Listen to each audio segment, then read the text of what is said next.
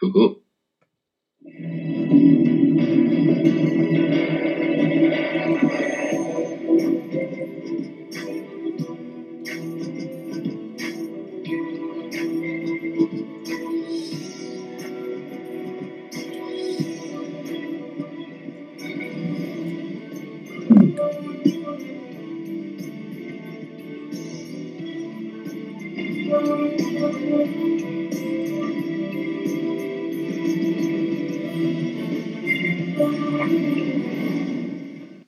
Welcome to the Boxing Fanatic Podcast. I'm your host, Mike Matias, and with me is my co-host for today, Ryan O'Hara, who is senior writer of FightNights.com. Ryan, what's going on? Not much, man. Just hanging out at the apartment. Enjoyed the fights last night, and probably going to catch some racing today. But obviously, we got a packed show ahead of us. All right, sounds good. Let's get started. So let's get started with Showtime's card yesterday, and we'll get started with the main event in Deontay Wilder and Luis-Ortiz. The final outcome of that fight was Wilder TKO in the 10th round over Luis-Ortiz. What were the scorecards? I think they had Wilder up 86-85. I think it was 85-84 in all three. Okay. I had that too, but I had Ortiz up 85-84. And there was a big controversy on Twitter, people saying it was fixed to be a robbery because Wilder was up 85-84, but really 1 point off. I don't really see the controversy in that. I had Ortiz winning, but we all knew coming in that Deontay Wilder has that one-punch knockout power. And a lot of people talked about that right hand that put Ortiz down. That punch didn't cause the problems, though. What happened when Wilder was on the ropes, he came back that counter right hand where they both landed at the same time, and Ortiz froze on the ropes. That's what hurt him. Ortiz was momentarily stunned and stood on the ropes, and that's when you saw Wilder lunge in. The cameras didn't catch it right away. The camera was a little bit off to the side, and then you saw Wilder lunge forward, and you didn't see Ortiz because the camera was off. But that's when Ortiz got hurt initially, and then within about 10 to 15 seconds, that's when Ortiz hit the canvas. Yeah, I scored the fight. I had it 86-83 for Luis-Ortiz. I scored the 7th round, a 10-8 round for Luis-Ortiz. I'm completely shocked that Wilder didn't even go down. I mean, it just shows you the type of chin that he has, and the type of heart that Wilder has. As technically flawed as Deontay Wilder's, and I think it was pretty evident that throughout the span of that fight, Luis-Ortiz's amateur background really kicked in, and you really saw how good of a boxer Luis-Ortiz is, and a good counterpuncher too. I mean, he sat there right in the pocket with Deontay Wilder, and was willing to not only trade with Wilder, but just brave enough to stand in the pocket and be susceptible to Wilder's right hand. I give credit to Luis-Ortiz. He made Wilder miss a lot. He certainly countered those right hands with his own left hands, and that's what created the problems for Deontay Wilder. But I thought it was a really good fight. I'm not sure where we go from here. I saw Eddie Hearn in an interview this week, last week, saying that he doesn't think that he can make a Wilder fight next, and he's already talking about Big Baby Miller. I think that would be a mistake. I think Big Baby Miller is a legitimate threat to Anthony Joshua and to anyone in the heavyweight division. I know a lot of people that think Big Baby Miller could possibly defeat Anthony Joshua. He's a powerful puncher. He's ranked number 3 in the WBA. So I think the best bet for Joshua, if he beats Parker, I think he will beat Parker, but Parker's no bum either. No, you got to take a smaller fight. We've seen fighters before take big fights before the biggest fight of their lives, and it's been a mistake. And so I think Anthony Joshua fighting Big Baby Miller could possibly delay the Wilder fight even longer. Look, I think, I like Big Baby Miller. Do I think he's at the top as elite as maybe Wilder and Joshua? Probably not, but, I think Big Baby Miller still needs to have these certain fights under his belt. Maybe fight someone like I don't know, Brian Jennings or Alexander Povetkin. Keep him active. Keep him fighting. More names like that in the heavyweight division. At this point, there's really nothing else to wait for a potential Wilder and Joshua fight. If Joshua can get past Joseph Parker on March 31st, I think maybe early August. Could be a big fight wherever they decide to make that fight, whether if it's going to be in Vegas or in Wembley Stadium. It's there's nothing else for these two heavyweights to prove. After these opponents, these guys are everybody else in the heavyweight division, could wait. So it's the biggest fight in boxing to make right now, and I'm hoping Al Heyman and Eddie Hearn can come to an agreement into making a fight in late summer. I think there's a possibility that the fight will be in Vegas, but more than likely it's going to be at Wembley Stadium in England. I think Anthony Joshua is comfortable fighting in England. I think anybody in his position would be comfortable fighting in his home country. I sold out 80,000 tickets for replacement opponent and like 90,000 for Klitschko. But I think the concern for Wilder fighting in England is that I think we all have seen this, and a lot of people are uncomfortable talking about it. But referees in England are notorious for stopping fights too early. And we've seen that with Carl Froch and George Groves in the first fight. When Anthony Joshua stopped Carlos Takam on that last flurry, he didn't land any of those punches, and the referee stopped the fight. When he stopped Klitschko in that last flurry, Klitschko was hurt. He's on the ropes. But on that last combination, 5 to 6 punch combination, Joshua did not land a single punch, and the referee still stopped the fight. So I think for Wilder, he knows that that's a possibility. If he gets hurt, there's a possibility the referee's going to stop the fight within seconds. And that's happened before. Meldrick Taylor, Julio Cesar Chavez Sr., probably one of the most notorious incidents when Richard Steele stopped the fight with 2 seconds left. 2 seconds that Meldrick Taylor could have obviously survived. I don't think it would have mattered anyway because the judges had Chavez ahead in the scorecard somehow. So either way, Chavez was going to get away with the decision there. So for Wilder, he's got to go in there. He's got to be more aggressive and knock him out, which presents a challenge for him too because he gets a little wild. And Anthony Joshua, if he lands a counter uppercut on Wilder, we could see it could be a bad knockout, something reminiscent of a Julian Williams, Jermell Charlo type knockout. But if Wilder can get that right hand in there and stun Joshua, Wilder's the type of guy that doesn't, once he knows that you're hurt, he goes in for the kill. And I think that Wilder has a better chance of knocking out Anthony Joshua than Klitschko did.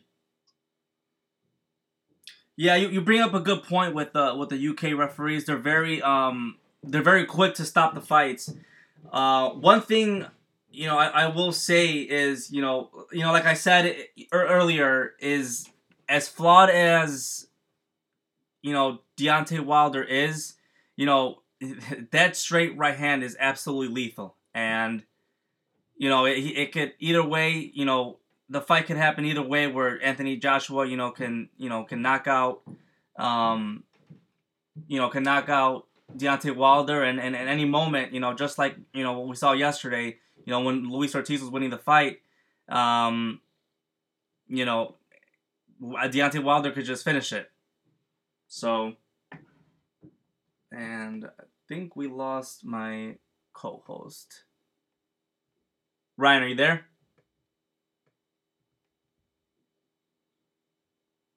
All right, the first technical difficulties in the podcast.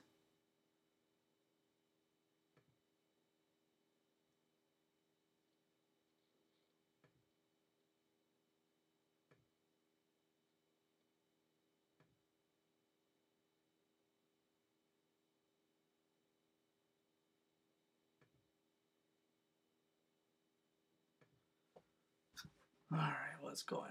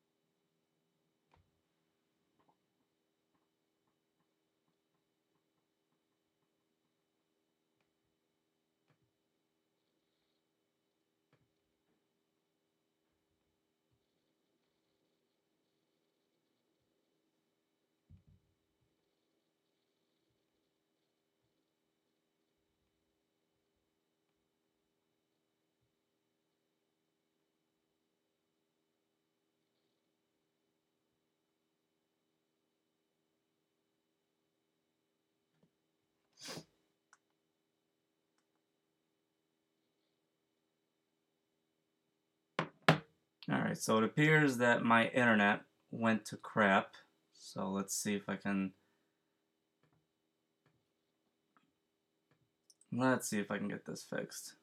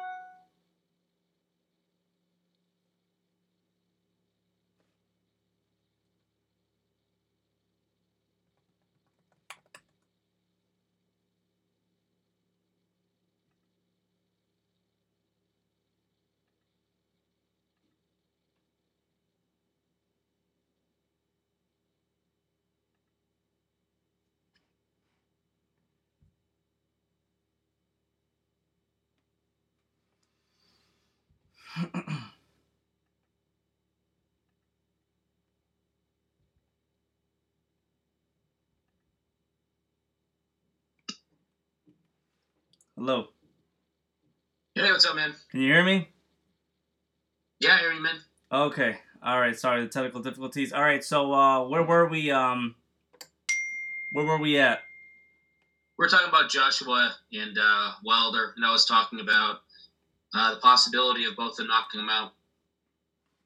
Yeah, so I mean that's basically self-explanatory. We went through that. All right, so the co-main event was Andre Dirrell against Jose Uzcategui, and that ended in Dirrell quitting after the eighth round. I think his corner stopped the fight. Really really nice performance by Uzcategui. I was really impressed, and you know as far as for Andre Dirrell, I'm not sure where he goes after this. He's gonna have to go to the drawing board to figure things out. But underwhelming performance for Dirrell, and you got to give a lot of credit to Uzcategui for really sticking it to Dirrell and really wanting it more. And from what I understand, Andre Dirrell is probably going to retire. He told DeMarcos Villegas after the fight that it's time to retire. That he doesn't have it anymore. And when I noticed at the beginning of the fight, he was moving around. He was athletic, as usual, and he showed some good defensive capabilities in the first round. But I noticed that he wasn't reacting every time he got hit. He wasn't reacting the same way as in other fights.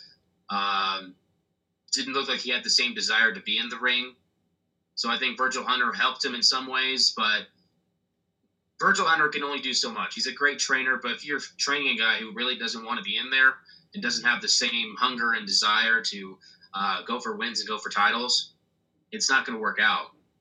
And so, Dirrell just looked weak, looked dull in there, and Uzcategui was able to hit him with just about every shot. Dirrell would occasionally land a straight left hand, occasionally an overhand left, and then would jab the rest of the way. And Uzcategui was not affected, and it was just he cruised to the win, and it sets him up for a big fight with David Benavidez, which I think Benavidez will win. But yeah, I think it's time for Dirrell to go. He's had a pretty rough career. He's had some good moments, but it's time to go. Yeah, the Benavidez Uzcategui fight would be very interesting. I think it's an easy fight for Showtime to make.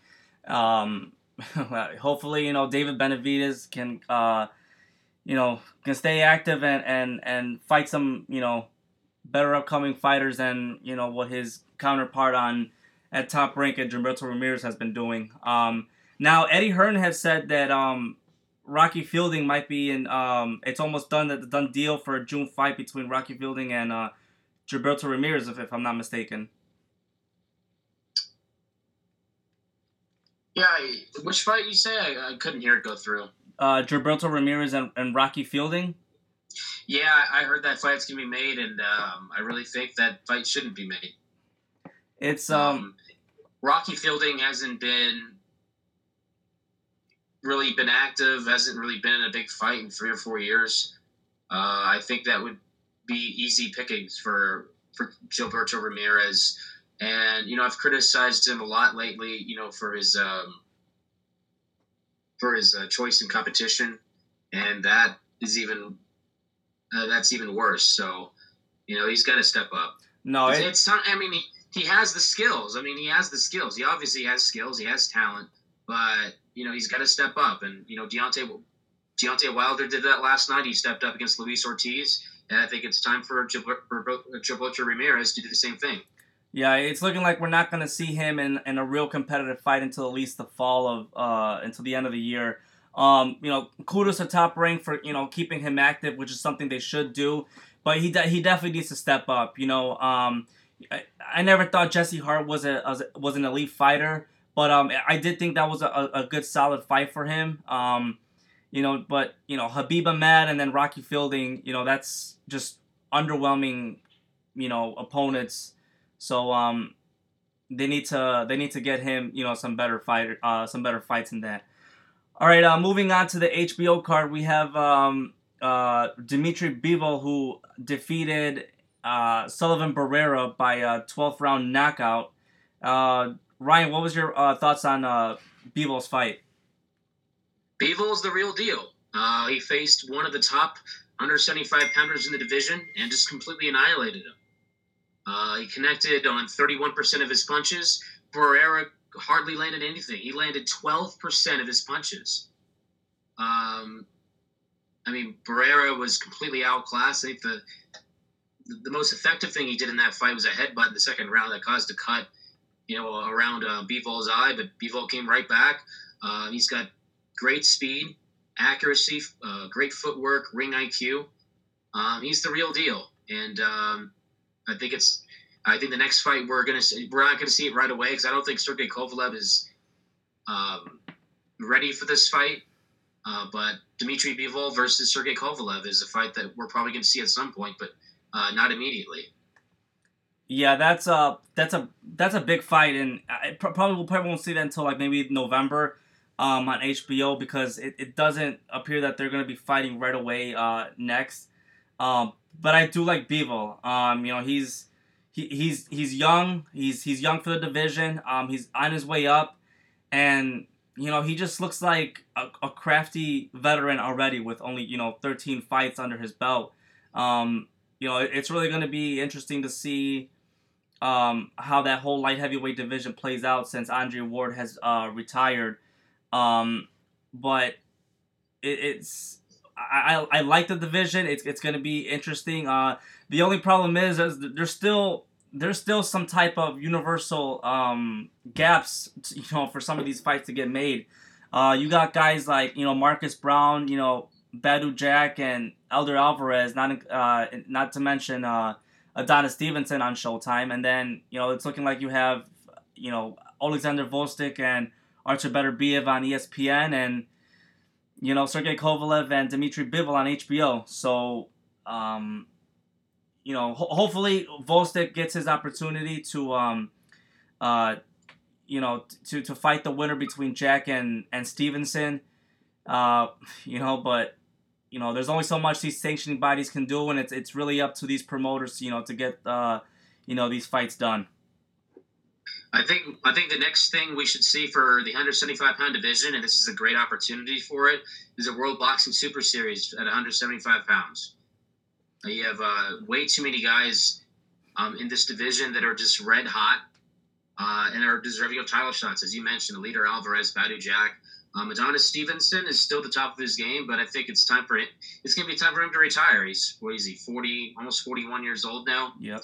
He'll have one or two more fights, and then it's going to be too dangerous for him to be in there. He's going to have to, step aside and allow some of these younger dogs to take over.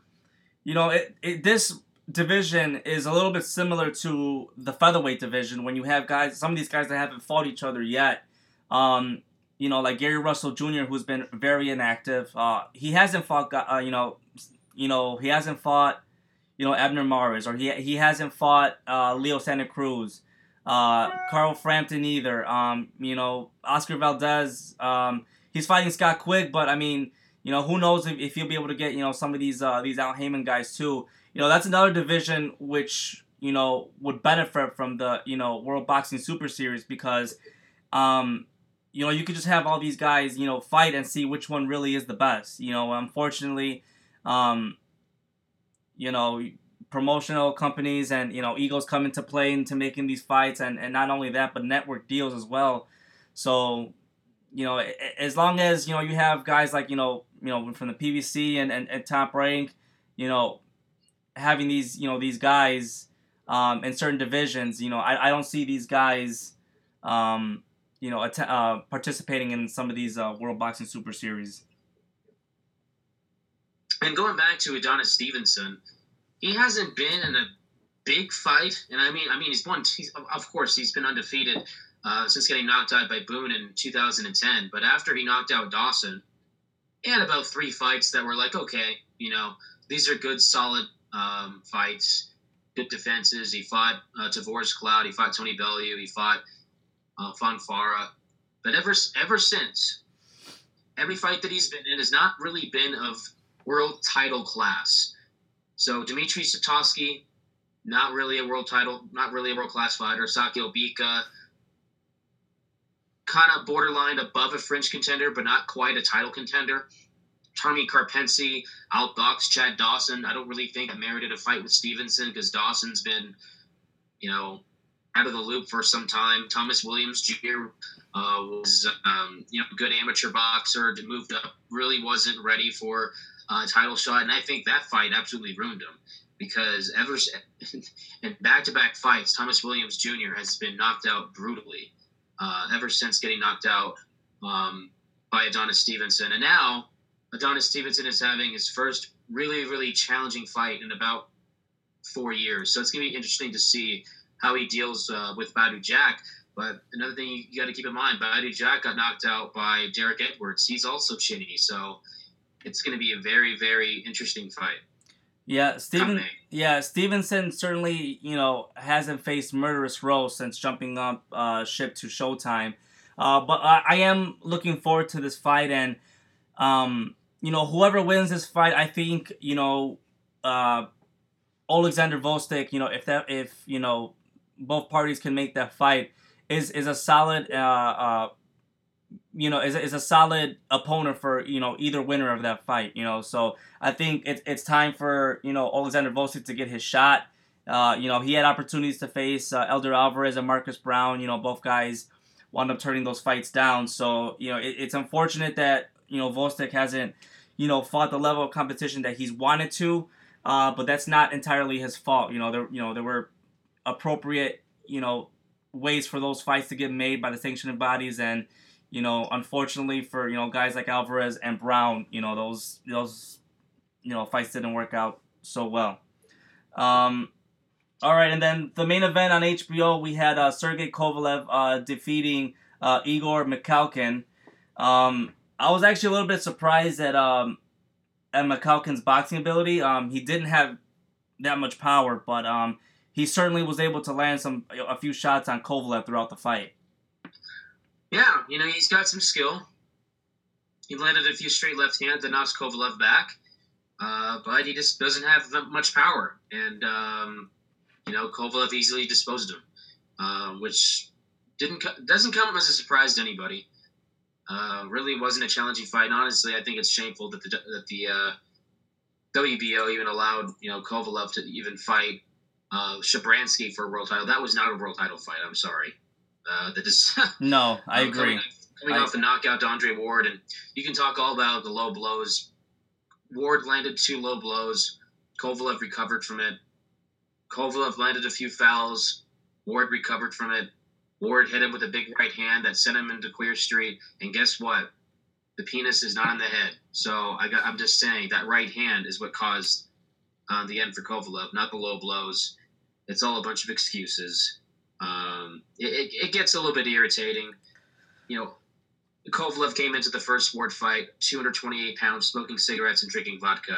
So we can talk all about how, I overtrained. No, he wasn't taking care of his body. That's what caused the problems in the last few years for Sergey Kovalev. Now, glad to see him, back in the sport and winning, but Shabransky, Mikhalkin, these are not world-class fighters. It's time for Kovalev to step up again. Yeah, and I agree 100%. The one thing I'll say about Kovalev and the two types of matchups that he's fought, especially with Mikhalkin right there, main events offered Barrera the fight for Kovalev, and I thought that would have been a decent fight for Kovalev, but unfortunately for Sullivan Barrera, he turned down more money to face Sergey Kovalev to take less money and face Dmitry Bivol. So, and everybody else in the division seemed to be preoccupied.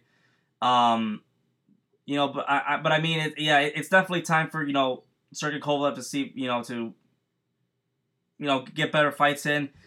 He's got 2 fights in now after that Andre Ward loss, and hopefully main events can get him a solid competitive fight for his next fight. All right, so moving on to next week on Showtime in San Antonio, we have Sergey Lipinets against Mikey Garcia for Lipinets' IBF belt. I think this is a solid fight. I would have liked to see Garcia fight, Linares. But Mikey Garcia decided to make a business decision and apparently get more money to fight Lipinets, which it is for a belt, so I can't knock him off completely for that. Excuse me. But Ryan, he said that he wants to go down to 135 and maybe secure a fight with Linares if Top Rank and Golden Boy can't make a fight with Linares and Lomachenko. And then he said he wants to go fight Errol Spence at 147 at the end of the year. I'm not sure, I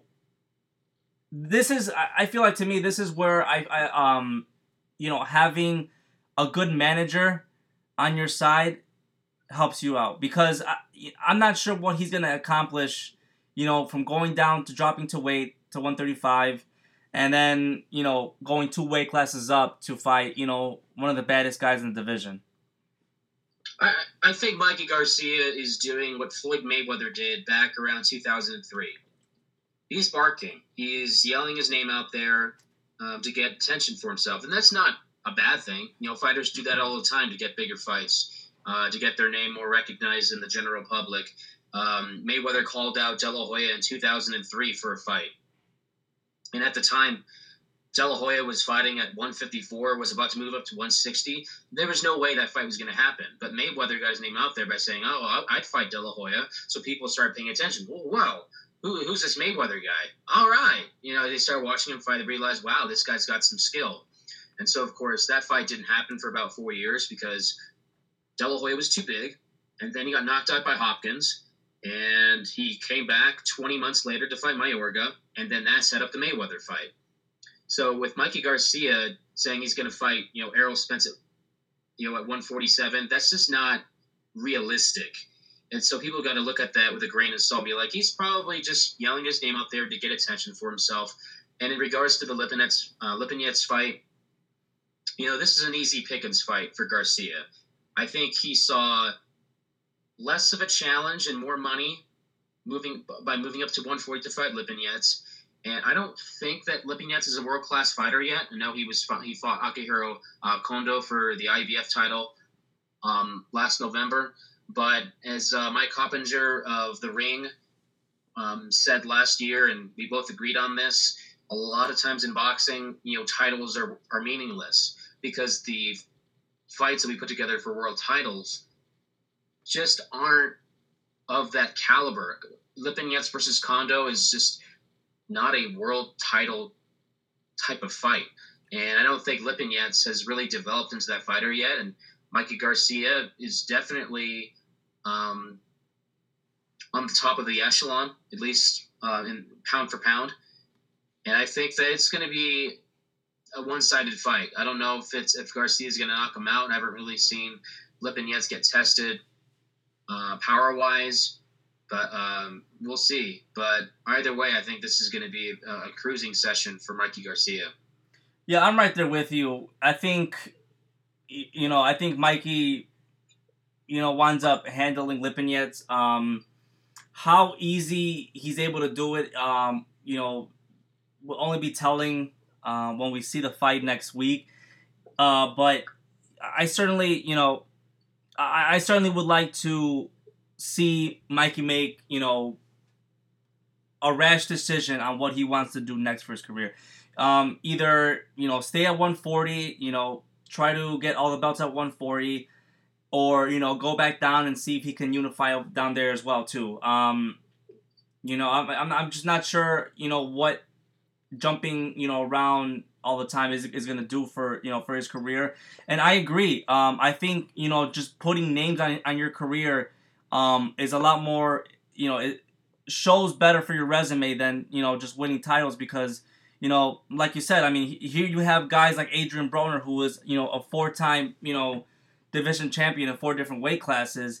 But then again, on hindsight, look at some of the guys that he's fought and beaten for those titles. So, certainly, winning a world title is important, and it shows, that you're at one of the top and one of the best in the divisions. But, it also depends on, who you fight and who you win and how you win as well, too.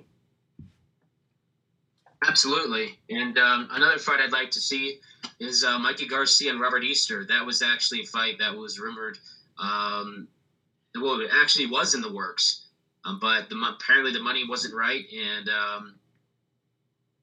Easter moved on, and so did Mikey Garcia. And honestly, Easter's been has been getting touched a lot in his last few fights. And I think that that could come back to affect him later on. He's still a young guy, so you got to keep an eye out for that.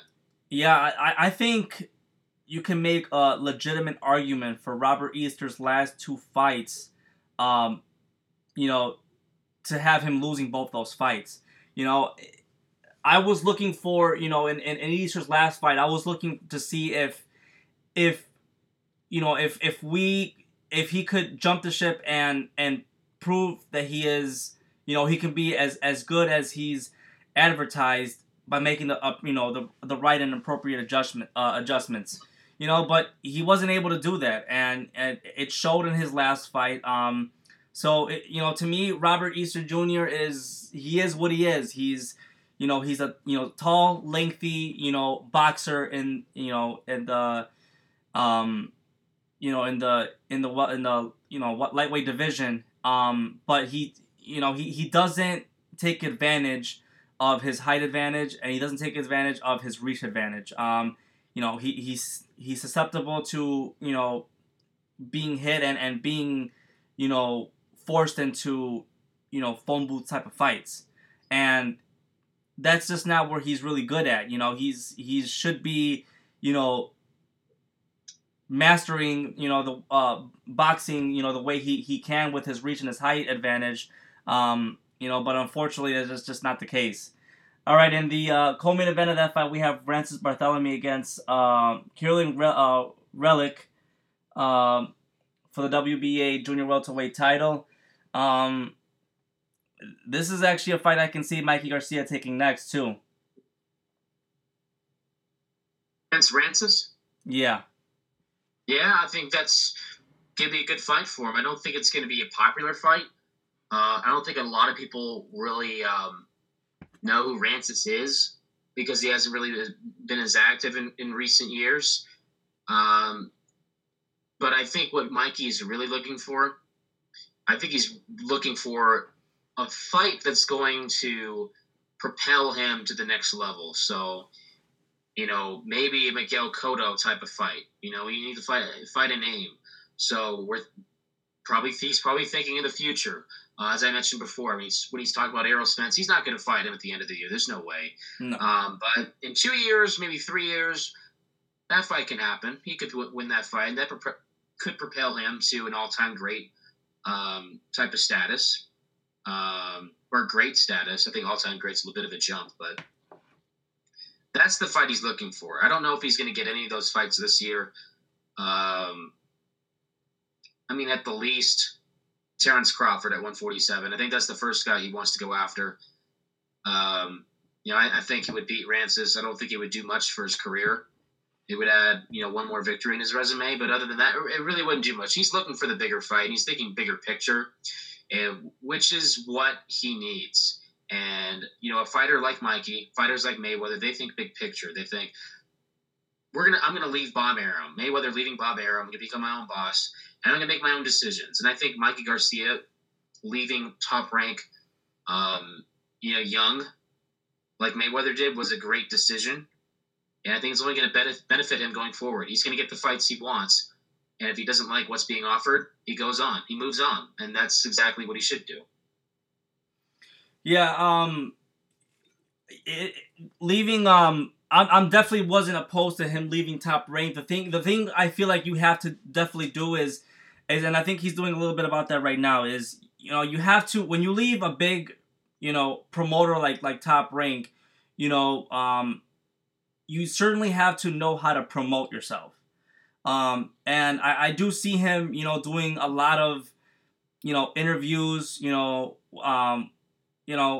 with guys, these big YouTube guys that do, with Fight Hype, Fight Hub TV, and then I see him doing some podcasts, in radio shows, and so he is putting his name out there. Now at this point, it's going to be all up to him on, what fights, he's going to wind up taking next. Like I said, I like to see him, stay put in one division. Even if he decides to stay at 140, stay at 140 and just, try to clean it out. Just try to fight all the best fighters he can at 140. And then in a year or two, if he's done that, move up to welterweight and then, make a name for yourself right there. I think that's probably the best. That's probably the best solution that he can do. What he needs to do. That's exactly what he needs to do. All right, so along with that fight on Showtime on ESPN, we have at the StubHub Center we have Oscar Valdez against Scott Quigg for Valdez's WBO featherweight title, and I like this fight. I think it's a good step up fight for Oscar Valdez. Scott Quigg hasn't been a fighter to always fight in the featherweight division. He's just moved up recently. But it's 4 pounds, and Valdez isn't a huge featherweight either. So I think this could be is in the makes for a pretty good, compelling fight. And it's going to be a tough fight for him. Scott Quigg's a guy that likes to come forward. You can get a little bit reckless at times, but honestly, so can Valdez. Valdez leaves himself open for big counters constantly, and he hasn't really faced a lot of guys that have been able to challenge him, in that regard. And Quigg's that type of guy who likes to come forward and just put guys on their butt. And I think that Valdez has got to look out. This is the type of fight, a good step-up fight, but it's also a very dangerous fight. Quigg's been training hard with Freddie Roach, and there's a good chance that somebody's not going to make it the distance. No, and you're completely right about Oscar Valdez. I mean, I like the kid. He's got he's pretty explosive. But certainly in his previous fights against Miguel Mariaga and Genesis Cervania, it shows that he's as explosive and nice looking as he is, he's definitely susceptible to counter punches, and it showed with those 2 previous fights. So I'm hopefully we get a pretty good fight, and that's what I'm expecting. I'm expecting a pretty good fight between Valdez and Quigg. I think Quigg will have to have a better start in this fight than he did versus Carl Frampton the first time around.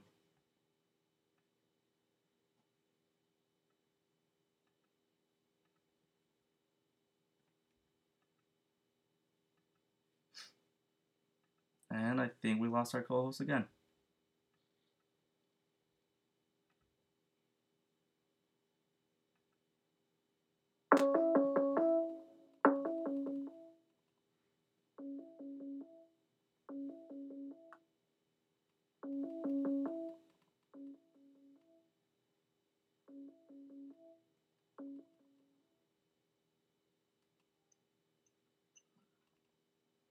I'm back. All right, that was a little mix-up.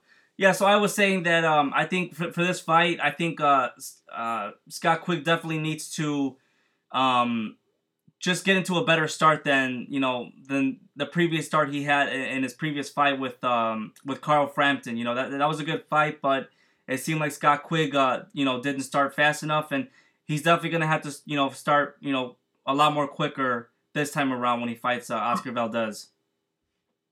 Also, you got to realize that Oscar Valdez is fighting in his backyard. And, I had Valdez beating Cervania, but it was not a 119, whatever score it was. No. I had it 115, 111, and Cervania scored that knockdown early in the fight. But yeah, that's something that's got to be in the back of Quigg's mind. He's fighting in hostile territory.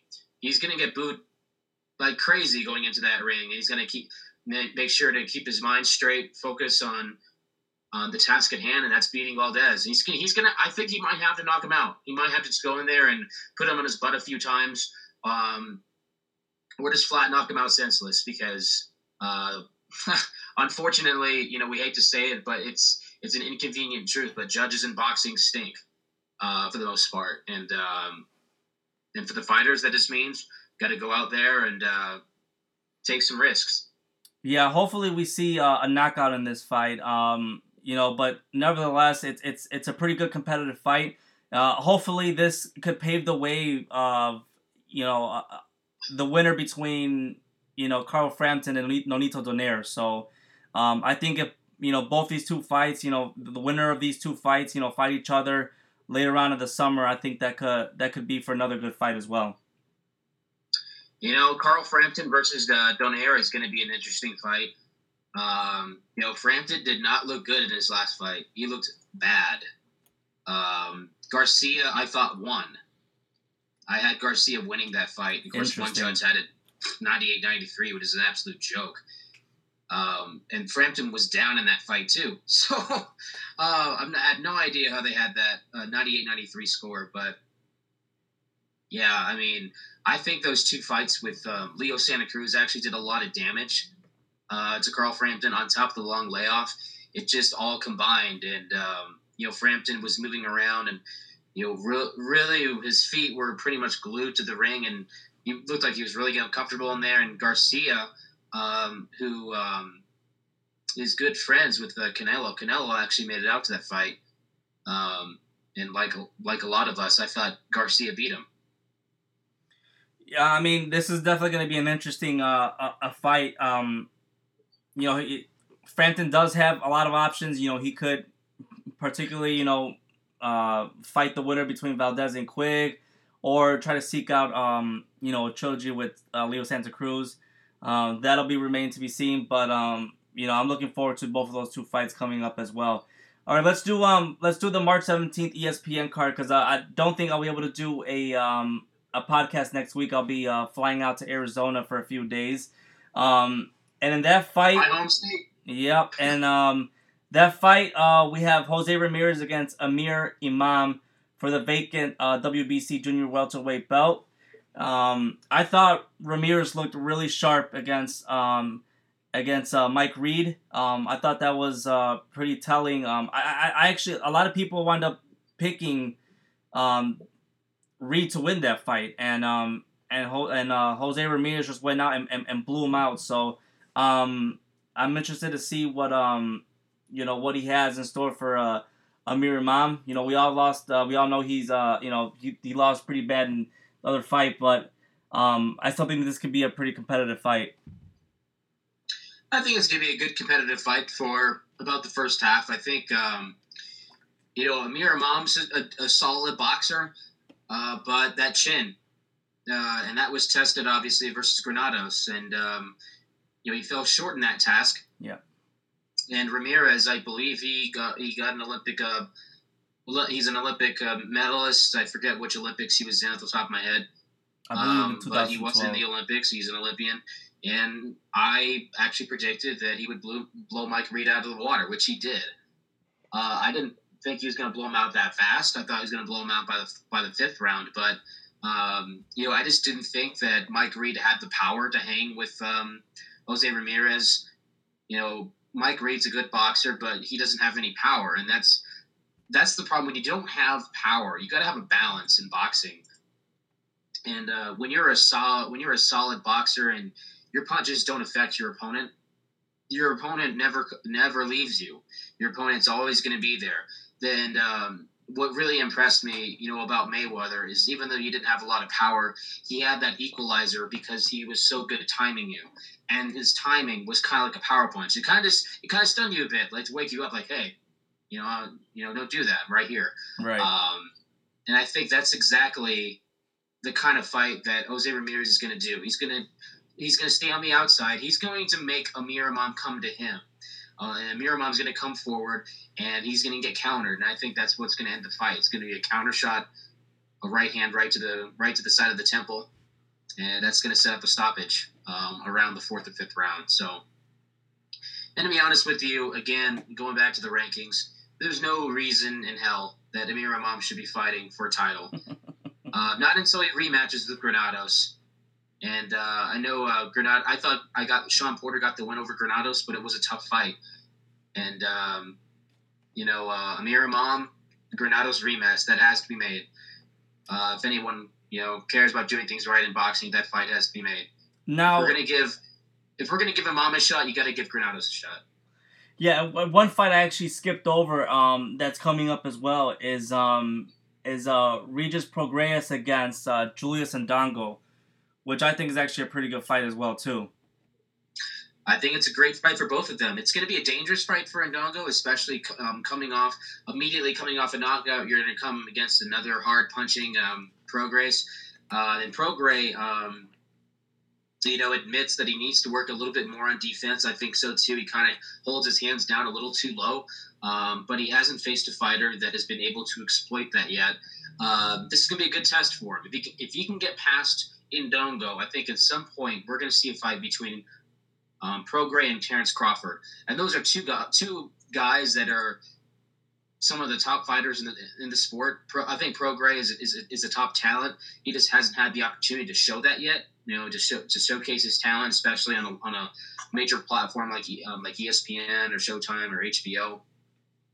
But we're going to see that, and I'm telling you, Terrence Crawford won't tell you, but he at times is defensively flawed. He catches a lot of shots flush, but he has a good chin, and that's the difference. But if Crawford's facing Prograis, what's gonna, when he gets hit with that power, what's gonna happen? As Mike Tyson said, everybody has a game plan until they get hit.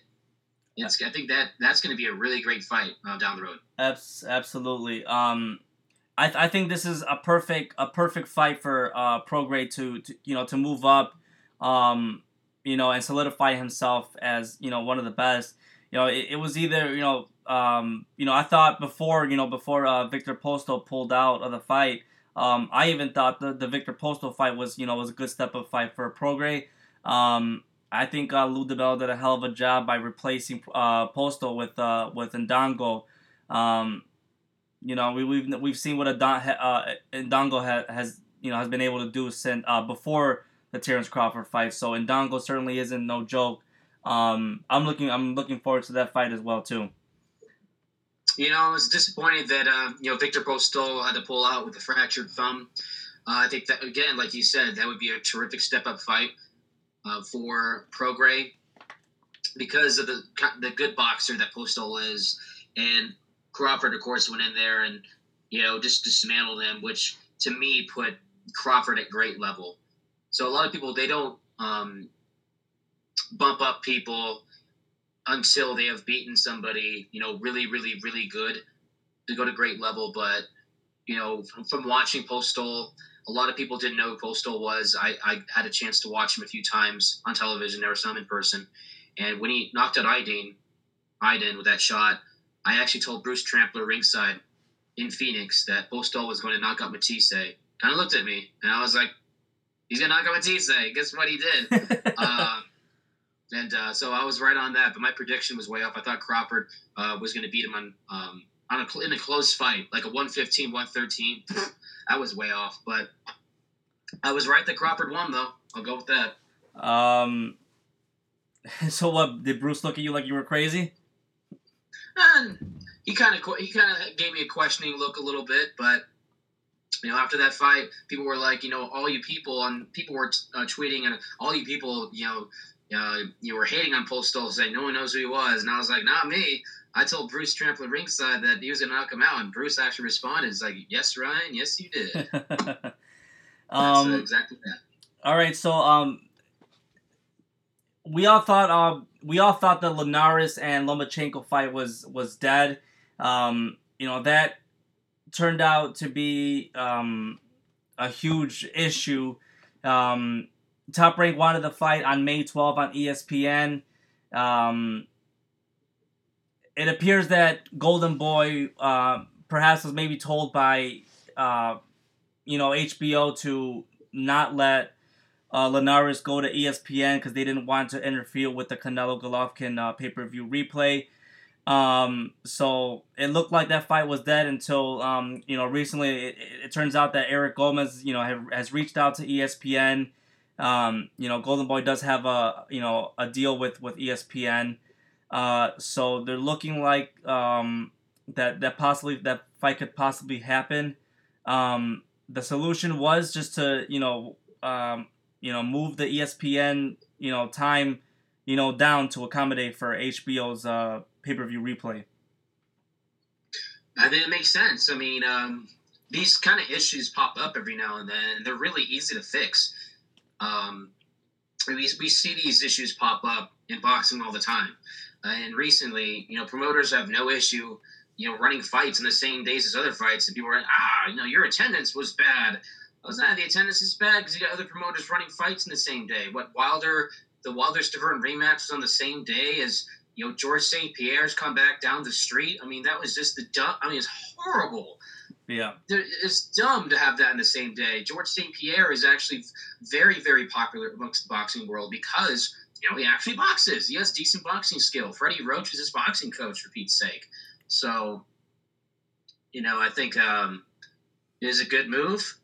Accommodate for the replay, which honestly is not a big deal because, the fight's already going to be over by that point. And all I'm gonna say is that I'm gonna be really excited to see this rematch.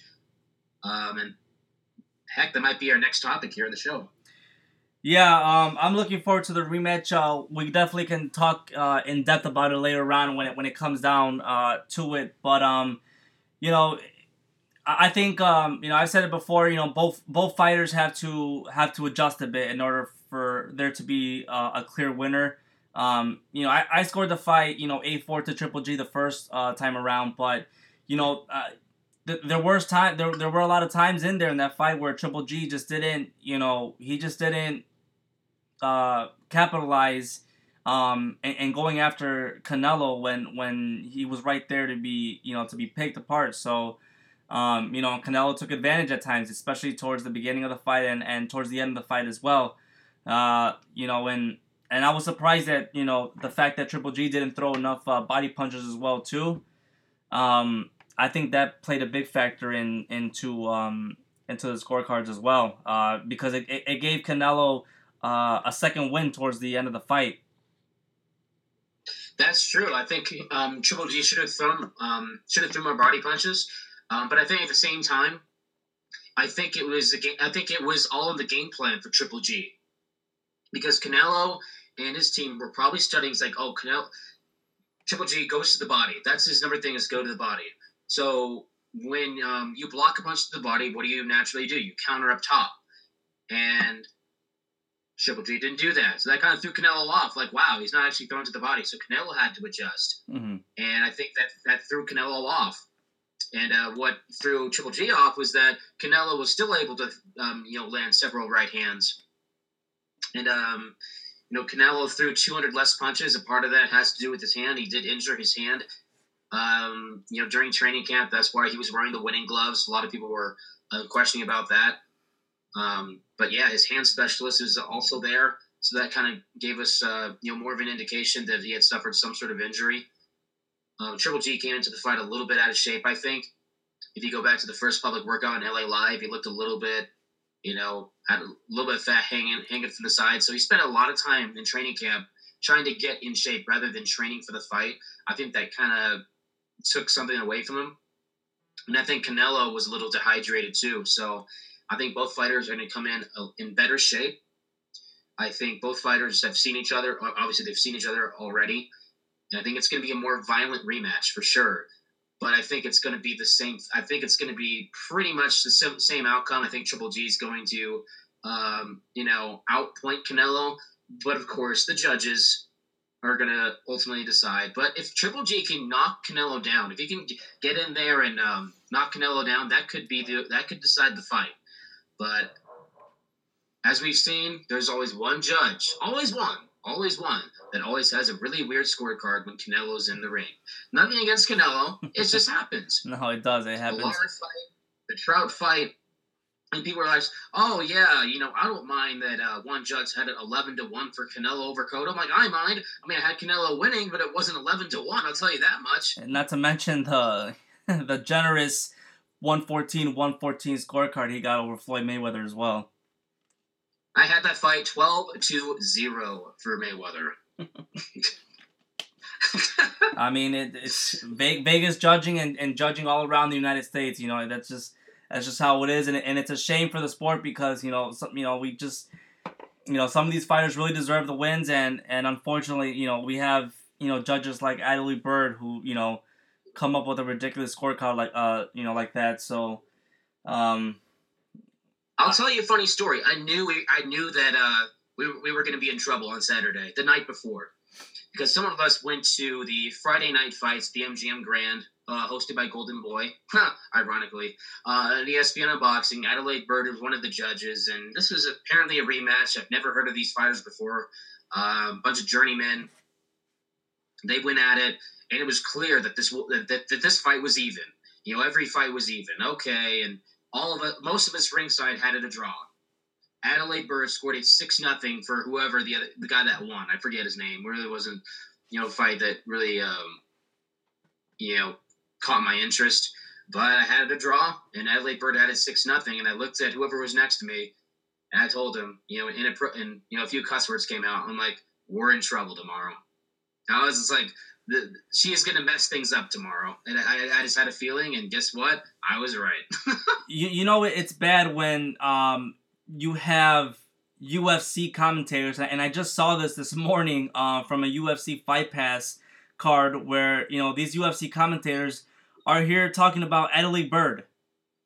And, it's a shame that it's gone to that point, but, it's just something, I don't know what you can fix with this. I don't know if you should just just hire younger people, fresher eyes to watch some of these fights.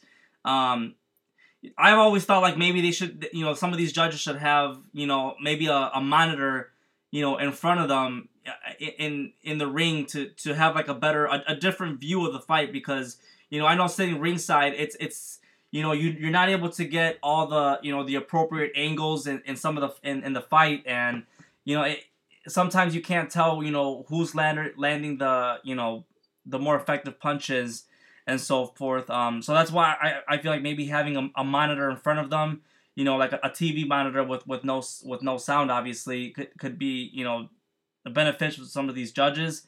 But this is 2018. Technology is improving, so hopefully they find not a it may not be a solution, but something that could help, but at least shows that some of these promoters and stuff care to try to have these changes and so forth. And, of course, I was at the Canelo Triple G fight, working for FightNights.com. And thankfully, I didn't get a ringside seat. I had an over-the-head media seat, which I was okay with. Because when you're actually, ringside, you can't see much. It's hard. Guys sitting in front of you, it's hard to see. It's hard to see. So I was really happy getting that. I was really happy to see the entire ring. I was sitting with some cool guys. I chatted with Eric Morales before the fight. That was awesome. Okay. Guys are stark. He's a classy guy. You can't even tell he was a fighter now. Just the way he's just so respectful, and he's a kid, man. I mean, he's a kid at heart. He loves the sport, and we talked about it. He had Canelo up. I think he had Canelo winning 7-5, which you can say it went either way. I think there was a few close rounds. Of course, I had an 8-4 for Triple G, but the way I watched the fight, and I knew Mexican Independence Day, it's going to be loud as hell. So I just stood there. I just paid attention to the ring. Just ignored the crowd. Just kept my eyes wide and open throughout the fight. I just watched the fight really closely. You hear the crowd. I was like, okay, Canelo throws a flurry. He missed all those punches. Crowd goes crazy. Don't let that bother you. Yeah. Just keep watching. And I had it 8-4 for Triple G. Yeah, and that's how you're supposed to, score, fights. And, sometimes, when people score fights, and you tell you put it on social media and you tell them how you have it, and people want to call you biased sometimes because they feel like you're just listening to the announcers on TV, and it's like not really. I'm looking at the fight, and whatever they say, either I'll either agree or I don't agree. And if Mauro Ronaldo says that someone landed a punch, or if Jim Lampley says that somebody landed a hard punch, and if I didn't see them land a hard punch, I'm not gonna score that as a landing blow. Despite what they may think they saw. So it's really all up to the person. Whoever's watching the fight as well to tune out any type of feedback as well while you're scoring a fight. Absolutely, and I'll never forget Mauro calling Vladimir Klitschko last night. That was yeah, he's definitely a character. That's pretty funny. All right, well that's pretty much all the time we have. Like I said, I'll be out next week on vacation. But when we come back, we'll go ahead and review all these fights coming up, and then we'll preview Joshua Parker, which should be a pretty good fight. Absolutely. Thanks for having me on, man. All right, no problem. Until the next time, Ryan. All right, see you, man. All right, bye.